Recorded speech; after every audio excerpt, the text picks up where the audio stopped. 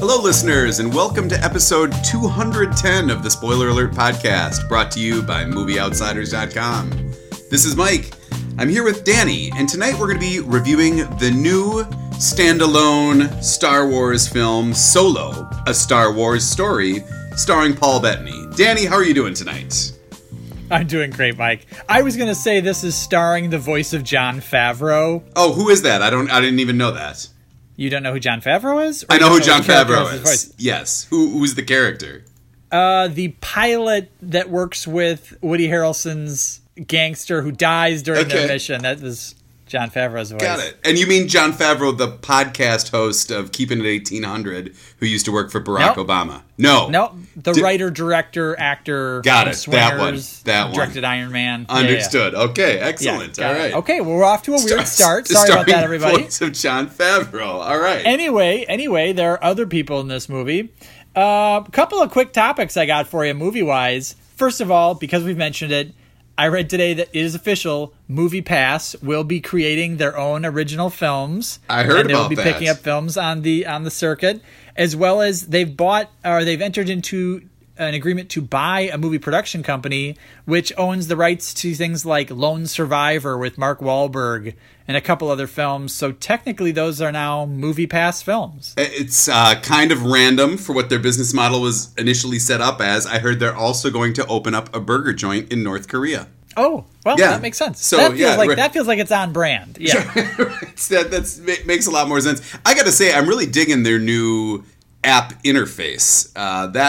That looks pretty slick. I think that it's much more easy to use. I don't love the forcing me to take the picture of my ticket every time, because then I get all nervous and I'm going to lose it, so like it becomes something I'm frantically doing as soon as I get my movie ticket. But then I'm like running late, so it's pissing me off that I'm taking another 30 seconds to do that. That's kind of annoying. But they're putting safeguards into this system to make sure people aren't abusing it. As I learned again this week, my phone died, and so I had to get a new device. It was still under warranty. Apple gives me a new phone. I back it up to the last system backup that I had of it. But, of course, then it still forces you to relog into every app that you have on it for security. And as soon as I did so for MoviePass, it gave me 2 warnings and the opportunity to decline logging into a new device, which it recognized and told me that once you log into this device, you can't switch to another device for 30 days. So they're clearly trying to prevent, me letting my wife just load the app onto her phone, log into it, and use it to go to a movie with my card. But I'm surprised that somewhere these developers came up with the technology to figure that piece of it out. It's an evolution. Clearly they're making strides. That's great. And other movie news, I don't know if you followed what happened with the movie Show Dogs, which is a comedy for children about a dog who can speak. And I think one of the dogs is a police officer that go undercover at a dog show. Oh. I believe the movie stars Will Arnett. And there was quite a bit of uproar by parents, as there's a sequence in the film where the dogs who are about to go into the dog show are being groomed, including their genitalia is being touched and groomed by the dog groomer, and the dog is encouraged to just go to his happy place. Oh my. To sort of zone out while an adult touches his swimsuit area. Yeah, that's not good. Very offended. There was a lot of uproar. A lot of social media sort of exploded over it. And the studio actually took the unique step of pulling the movie, cutting out the scene that people had problems with, and re-releasing the movie back in theaters within a week. So if you go see Show Dogs this week, as I'm sure you will, it will not have that scene, as they just took the step of saying, okay, we heard you. That wasn't our intent. We didn't want to make anyone uncomfortable. We weren't trying to groom children that if an adult tells you to go to a happy place, you should let them touch your swimsuit area.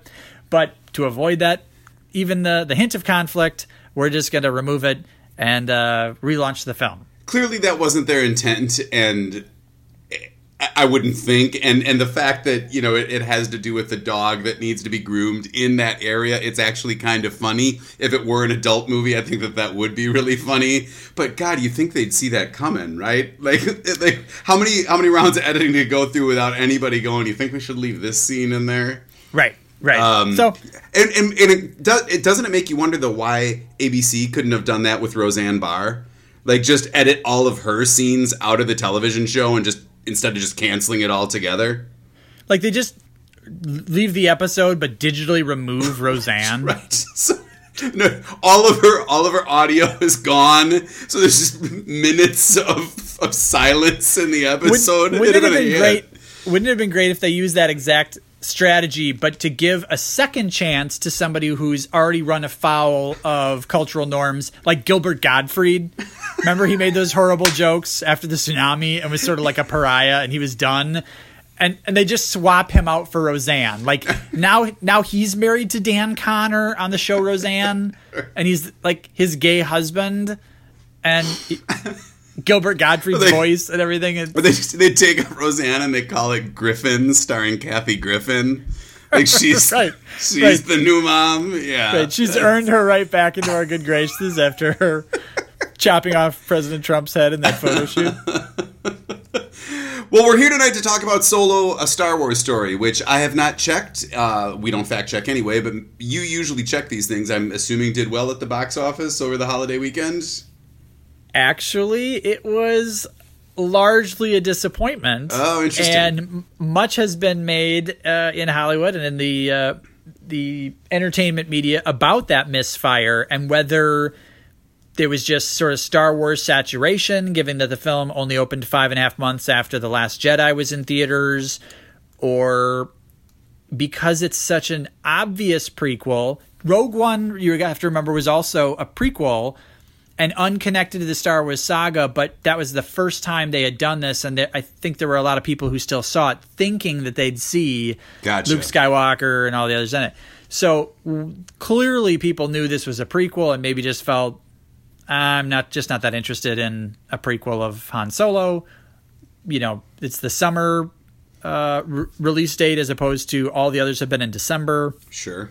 Who knows? But it clearly misfired pretty badly relative to expectations. I mean, it made over $100 million over the 5-day weekend here domestically. I think it made another 60 or 70 million globally. So hard to call it a disaster. But the movie cost $250 million plus to make, and another couple $100 million to market. Sure. Okay. So it's a high bar. If you fold it up into the rest of the Star Wars films, Disney is doing just fine. The Star Wars films have continued to bring in revenue. They don't have to worry about it if they have one that doesn't quite clear the bar. But it's definitely got some people scratching their head as opposed to where do they go from here. Gotcha. Okay. But maybe we should take a step back, and for those of you who have yet to rush out to your Cineplex to catch Solo, a Star Wars story, I'll get you a very tight plot recap and tell you that this movie is a prequel, a standalone story, and gives us the origin story of Han Solo. In fact, when we meet the character, we just know him as Han. He is living on really a disastrous junk planet, being raised in sort of an Oliver Twistian... you could call it an orphanage, but it's really a street gang taking care of him, and he has a girlfriend named Kira.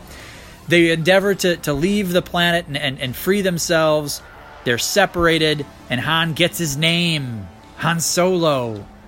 And then we see him get his blaster, and we see him become a smuggler, and we see him meet Chewbacca, and then we see him meet Lando Calrissian, and then we see him get the Millennium Falcon. And then, and he's got his dice, which was never a thing, but is now a thing. And that's Solo. You sound enthralled. What did you think? I didn't really like it. I mean, it was a C- to me if we were going to go back to giving it a letter rating. I think that all of those things that you mentioned just sort of gave you, Star Wars fanboy fatigue. We didn't need to see everything set up. And then I mean, you know that I don't follow this universe terribly closely. I'm assuming that the guy he's going to meet at the end was it Jabba the Hutt that he's going to go do a job for, because that eventually becomes a problem 9 episodes down the road. But it was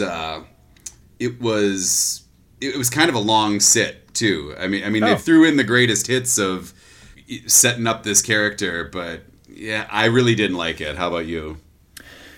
I really liked some of it, and what. So I am a big fanboy of Star Wars, and I want to be clear, I'm a fanboy of Star Wars the movies. I think I tried to read one of the novels when I was like 12 years old, and really found out I'm really more into the movies. The movies and the 1977 made-for-television Christmas special. Absolutely. Right, that's canon. Yeah. But I never got into like the animated series, the Clone Wars, any of these types of sort of spin-offs. And there are a lot of Easter eggs and references in this film to those things. But what I will give credit for is I do like the Star Wars universe, and I think I am getting very tired of the Skywalker saga. Frankly, I think with The Force Awakens, they really had an opportunity to just kind of start over or show us that this is a huge, giant galaxy worth of interesting characters that they could do anything with. And instead, we've really gotten back to it's all about Luke and Leia, and that's kind of all we have. So I was really excited for these standalone films. I loved Rogue One. I thought it was a great movie, really interesting characters, gritty, well told. And I just wish this movie wasn't about Han Solo. Okay. I wish this was just a space adventure, sort of a crime, heist film set in the Star Wars universe. I would have been super happy to sit and watch that, because there has always been this tapestry of characters and planets and things going on, and there have to be other interesting stories that could be told there. Sure. Yeah. I really just don't know why they feel the need to tell us more about the same 8 characters in a galaxy full of billions or trillions of characters. It's like there's more stuff happening here. Okay. Yeah.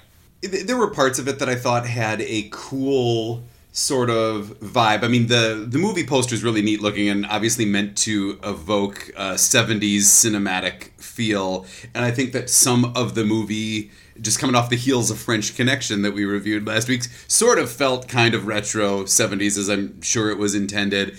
I really thought that cargo monorail train that they are trying to heist or hijack at a certain point, really reminiscent of Snowpiercer. I thought that scene was, and I thought it felt really, really neat. I liked that part of the movie, and there was, an action scene here or there that was kind of fun. I appreciated the introduction of the Millennium Falcon and the space scenes here way more than I liked The Last Jedi, when they would just constantly come in and out of warp speed and stop inches away from one another, which I thought was really really weird and stupid looking.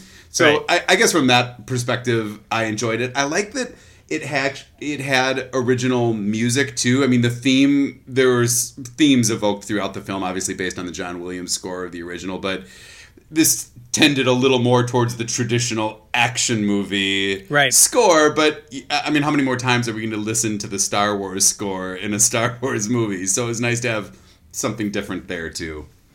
So there were things I really did enjoy. I thought Donald Glover as Lando Calrissian might have been the most enjoyable part of the film for me. I thought his performance was great. It definitely evoked Billy D. Williams, but he had his own take on it, and I thought it was very fresh and fun. And every time he was on screen, I was really interested. I thought the look of the film was really cool. It's got like a kind of a gritty look, and even like the lighting in the Falcon. And this one's got like a cool blue hue to it, and the Falcon's brand new in this movie instead of sort of the beat up old hunk of junk we've all came to know and love in the 70s and 80s. And I thought actually Woody Harrelson as Beckett and Paul Bettany as the villainous mobster actually were pretty good. I would have watched more of them, more of each of them. They could have each had more screen time. So I thought there was a lot to enjoy. But then there were just some things that killed me. Clearly in my plot recap, you could get the sense that it was just too much fanboy, check the box. We got Chewie, we got Lando, we got the Millennium Falcon, we got his blaster, we got the Kessel Run. It's like we only know 10 things about Han Solo, and we got all 10 of them in this movie. Sure, yeah. Now, clearly, they're also hoping to set up some sequels. You could have saved a little bit for the next go-round. Yeah, right. Also, some things that just really bothered me, and I'm sure you know, and our listeners know, this movie had a lot of production problems. The original directors and original directors were fired. Ron Howard came in late in the game and reshot a lot of the movie. Okay. So sort of a troubled production, so maybe you chalk it up to that. But things like Han Solo's driving force in the beginning of the film is getting back to his home planet to try and reconnect and save this character named Kira, played by Emily Clark. And that's all he's thinking about. It's all he's thought about for 3 years. He does one job with Woody Harrelson's character Beckett, one heist. It goes horribly wrong. They're thrust, of course, because it went wrong, to do a second job. And again, he's going to take it because the risk and reward is good for him because he wants to get back to Kira. And the very next scene, he bumps into Kira. Now, this is just the laziest of lazy screenwriting, and I felt like you could have... All they needed to do was first do another time jump, right? The story jumped a couple of years earlier in the film. Give us another jump of 6 months to a year, and let us think that Beckett and Han and Chewie, they pulled a couple of heists together, they've built some relationships, they kind of have a team and a mentor-mentee vibe going. And maybe he's even gone home a couple times to look for Kira and has been unsuccessful, right? You just, a couple of lines of dialogue, 1 or 2 scenes sets that up. So then when they go to Paul Bettany's, the mobster's yacht, and he bumps into Kira, it feels like, wow, A, how lucky, and B, it's the end of a bit of a quest for him. Not like, oh, I told everyone yesterday I was looking for you, and now here you are. Cool, I'm basically done. Right. And it just felt really dumb. And I felt like their chemistry from that point on was just awful. Like, I didn't believe the two of them at all. There's a scene with her new boyfriend, played by Paul Bettany. What's the character's name? I forget. Doesn't matter. Where, now Han is getting recruited to help out with the dirty job. And so they're kind of sitting on opposite couches for one another. I can't imagine searching for a woman for 3 years and then being okay being in that situation 5 minutes later and not having a deeper discussion. But then, of course, a few days later, they're just randomly making out in the Millennium Falcon closet. And so I just, all of their interaction from that point forward seemed awkward and weird and just difficult to swallow. I also think, to the point of lazy writing, there was an overabundance of tech-splaining in this, and I feel like just so many scenes where one of the characters would need to almost turn to the camera, break the fourth wall, and explain what's happening and why it's important to those of us that are not fanboys of the Star Wars universe. Normally, you'd think I would appreciate that, but it is so heavy-handed. I just feel like there needed to be better writing to clue me into it, even though I don't know who these characters are and everybody else remembers them from other films. I'm smart enough to get it at some point, and at least on a level that I can still enjoy the movie. But they made it comically stupid the way they would explain everything.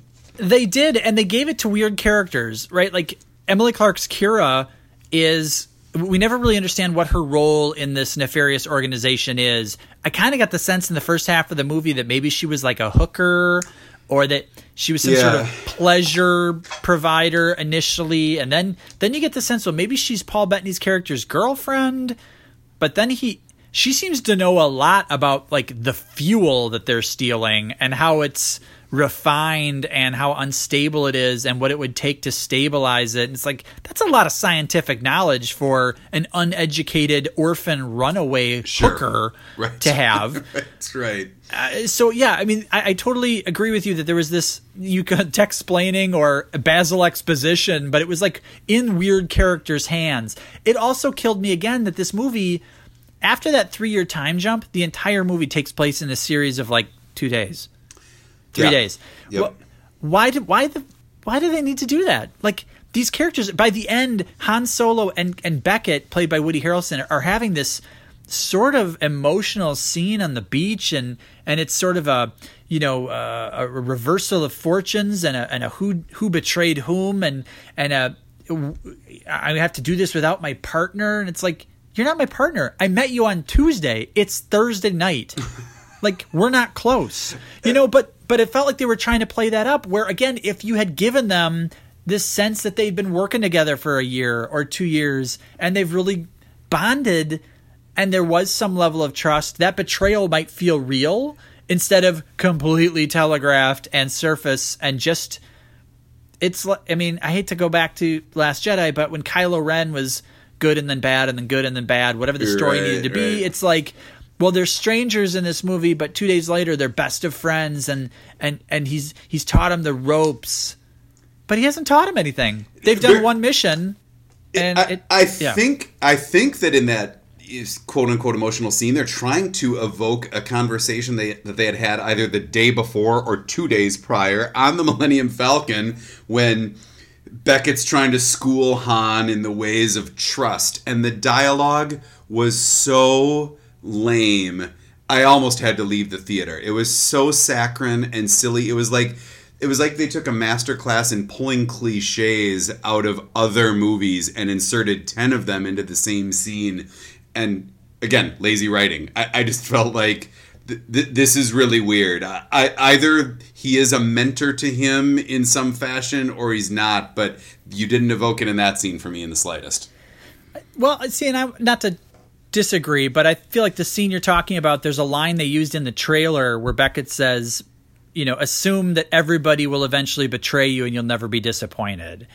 And I actually like that line. I agree that the rest of the writing in that sequence maybe isn't terrific, but I like that line, and I feel like that more than anything else informed for me what Han Solo became, right? Sure. When we met him in 1977, you kind of got that vibe of he wasn't letting anyone in. He's sort of no man is an island except Han Solo, and he's only an island because he also has Chewie, right? He's got Chewie in the Millennium Falcon. He's all good, but other than that, no one gets through his exterior. He's gruff. He's not trusting, and that's why at the end of that movie, when he comes back to sort of join the fray and help Luke and take down the Death Star, it was such a great reversal because that was so not what we had learned about Han Solo. But in this movie, it's so heavy-handed that the moment Woody Harrelson says that, you're like, well, he's going to betray him tomorrow, clearly and obviously.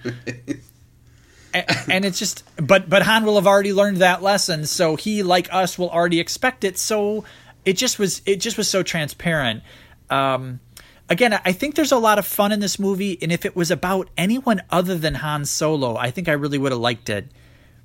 But they just, by trying to make it about Han and trying to add these Easter eggs and build up all this, again, the 10 things we know about Han and cram it to it in 2 days, it just felt like too much.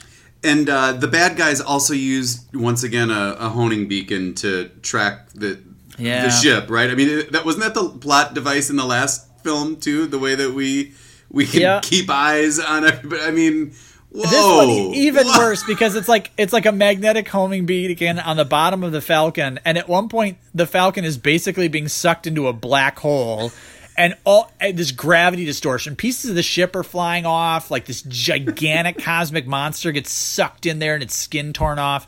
Yet this magnet has no problem sticking to the bottom of the Falcon. So when they do the Kessel Run and get to the planet, it's fine. The bad guys know right where they are because that little $2 magnet held up.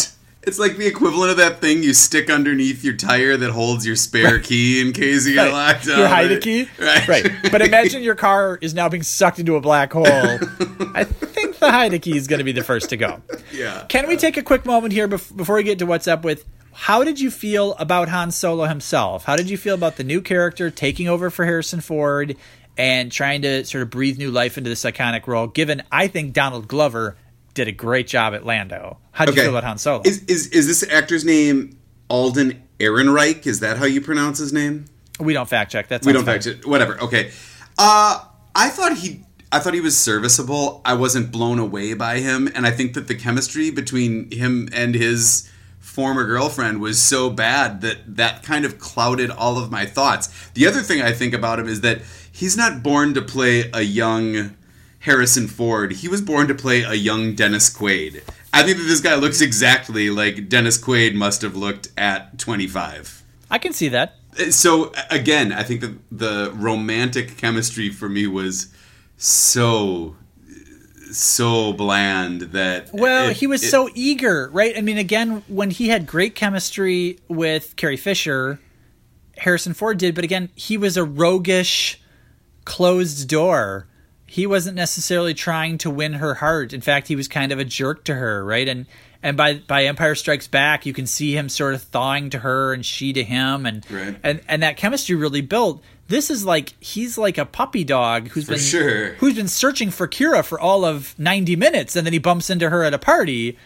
Plus, I have to imagine that a character, even a young Han Solo, who has grown up in the situation and circumstances that he has grown up under, wouldn't be as cute and funny and smirky all the time. Like, I know we're trying to see the gritty, smart-ass Han Solo that the world gets years later, but he seemed a little too eager, too quick with a joke. I mean, I feel like this would just be a guy barely struggling to survive. Well, and some of that could come back to the original directors, right? They were the directors of 21 Jump Street and even the Lego Movie. I think their intention was to make this a little bit sillier, and I don't think that Kathleen Kennedy, who runs Lucasfilm, was up for that, and thus they're firing. To me, the issue, I thought he had great chemistry with Lando and great chemistry with Chewbacca. I think he really seemed very natural. That pairing worked really well.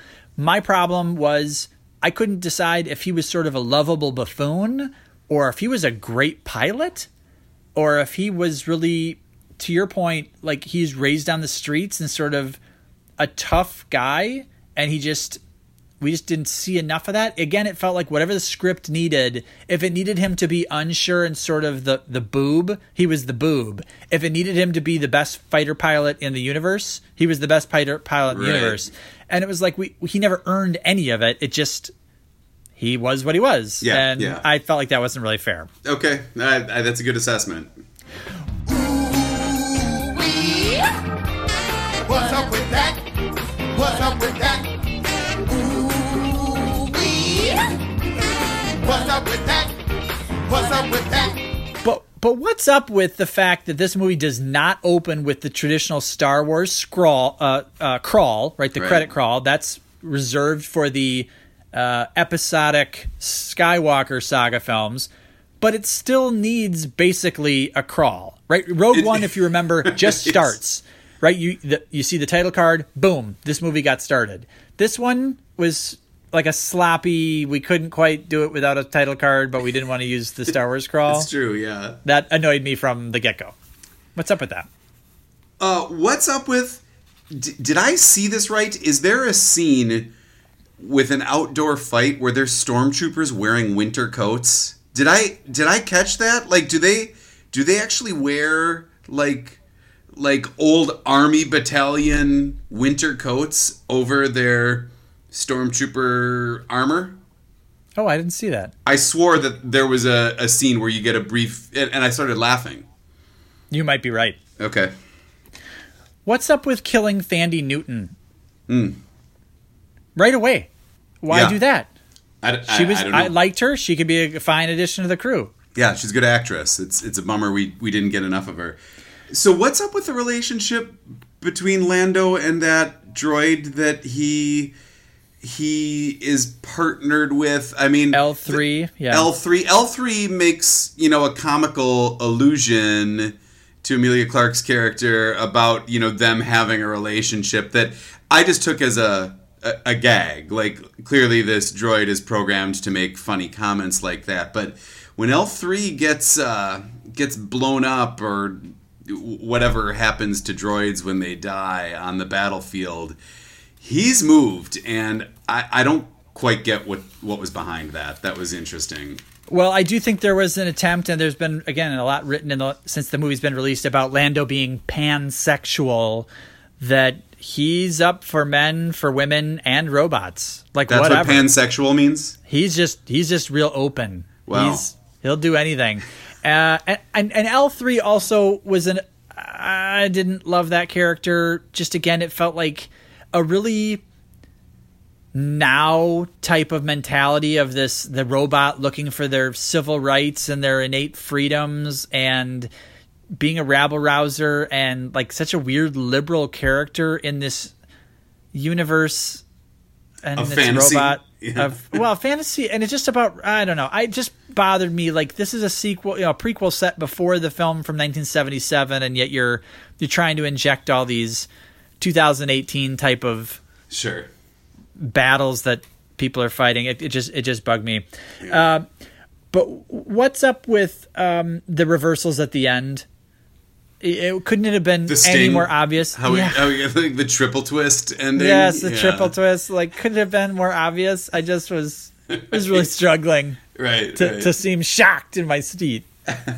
What's up with how much that monorail transport line must have actually cost? I once heard a figure that it costs multiple millions of dollars per foot for the Disney World monorail, and that's like elevating you half of 100 feet off the ground through Florida for about a mile.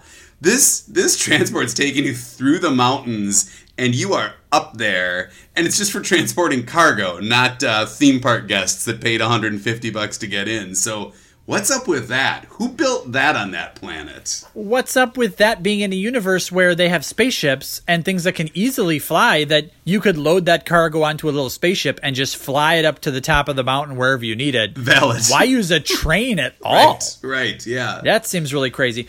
And what's up with, spoiler alert, people, what's up with Darth Maul showing up? Yeah. So at the end, the big bad, the secret bad, set up for sequels, is Darth Maul, who died in The Phantom Menace. So I left being very confused, thinking the timeline is so screwed up here that they must be implying that Han Solo is like 70 years old when Luke Skywalker meets him in A New Hope. Luckily, I was able to check in with a couple of folks I know who are much deeper into the Star Wars universe, and they very quickly schooled me on the fact that, oh, no, Darth Maul actually survived after The Phantom Menace on one of the animated shows, and I think in some of the novels, and has had a very rich criminal backstory afterwards. Who knew? So it's like, that's like a weird twist to embed in here, and you're really doing a lot of fan service to a corner of the fan universe that is pretty niche, or maybe not. I mean, not niche. I guess it's just I'm a more casual Star Wars viewer, but that meant nothing to me other than it was very confusing. Felt like they got something really wrong, and I left thinking, what a dumb choice, or just a way to set up an exciting twist in the next one. You another way to explain this. Yeah, but a dumb twist. I just was so confused until I talked to someone who knew the whole story. It was like, okay. And then I guess I felt kind of dumb. And it's like, well, that didn't pay off well. Like, sure. For the 2% of people who will get that, it's going to be mind-blowing. But for 98% of us, it's just either confusing or it will outright anger us. Buddy, are you ready for 5 questions? Probably not, because people are going to ask stuff about Star Wars universe, right? That's it's just going to be an attempt to embarrass me. Whatever, let's go. Let's do this. Question number 1. Right. Is a new Star Wars movie every year too much? I guess the box office might indicate yes, it is. Though maybe 1 per year is okay. Maybe it's when you try to cram, when you try to popsicle stick one into the middle there, that it becomes a problem. Question 2. Ugh. Did we really need to learn that the Empire's military registration system requires a last name? In order to pay tribute to the 7 things we know about Han Solo, yes. Couldn't complete that form, right? It's like a required field. There's a little asterisk. Question 3. Would this movie have done better as a December release? Maybe. I guess that's a possibility. The last have done quite well. Maybe we're just suffering from Star Wars fatigue here. Maybe. Question 4. The Star Wars universe is already a, quote, wretched hive of scum and villainy, populated with disgusting characters whose faces only a mother could love.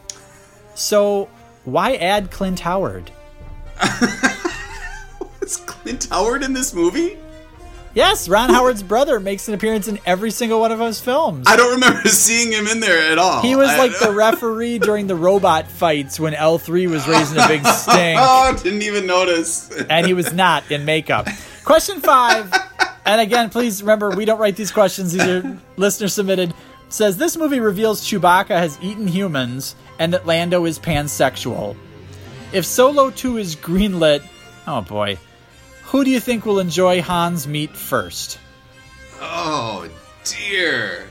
Let's just move on. Let's just wrap up 5 questions and say, buddy, final thoughts on Solo, A Star Wars Story? I could have done without it. I guess that's all there is to it. I think that, it's what I sort of expect this time of year. I mean, maybe another reason that it didn't do well now and might have done better in December is that in December, we're still in the height of award season and so many indie films coming out that an action film that caters to the family bringing their kids out at Christmas is going to do really, really well. And now it's competing with a bunch of other movies intended to do the exact same thing for summer blockbuster season. For me, it was a very average summer blockbuster at best. I enjoyed a lot of it. I think it's got a lot going for it. It was clearly made with care by talented filmmakers, actors, producers, stunt people, but it just didn't gel. Thandie Newton, the voice of Jon Favreau. It just didn't gel for me, and I think they just tried to cram too much in, too many little tips of the cap to what we know about Han Solo, and I just felt like by doing too much, it ended up being not enough. So I give it, like a C+, maybe. Okay. And if they opt to do a Solo sequel, it would take a lot for me to want to go check it out. Coming up next, we've got another Best Picture winner due to a slight kink in the film release schedule this summer. So we're going to be taking a step into How Green Was My Valley from the 40s. I don't remember what year. Doesn't matter. Thanks for listening to the Spoiler Alert podcast. Please visit us online at movieoutsiders.com, where you can see what films we'll be discussing next, comment on our recent episodes, suggest movies to review or topics to discuss, or submit questions for the 5 questions segment of the podcast. Stop by and visit our Facebook page at facebook.com/movieoutsiders, and be sure to follow us on Twitter at movieoutsiders. If you're a fan of the show, we'd really appreciate you leaving a review on iTunes, Overcast, Stitcher, or whatever podcast subscription service you use. We'll be back again next week with another episode, but until then, enjoy the movies.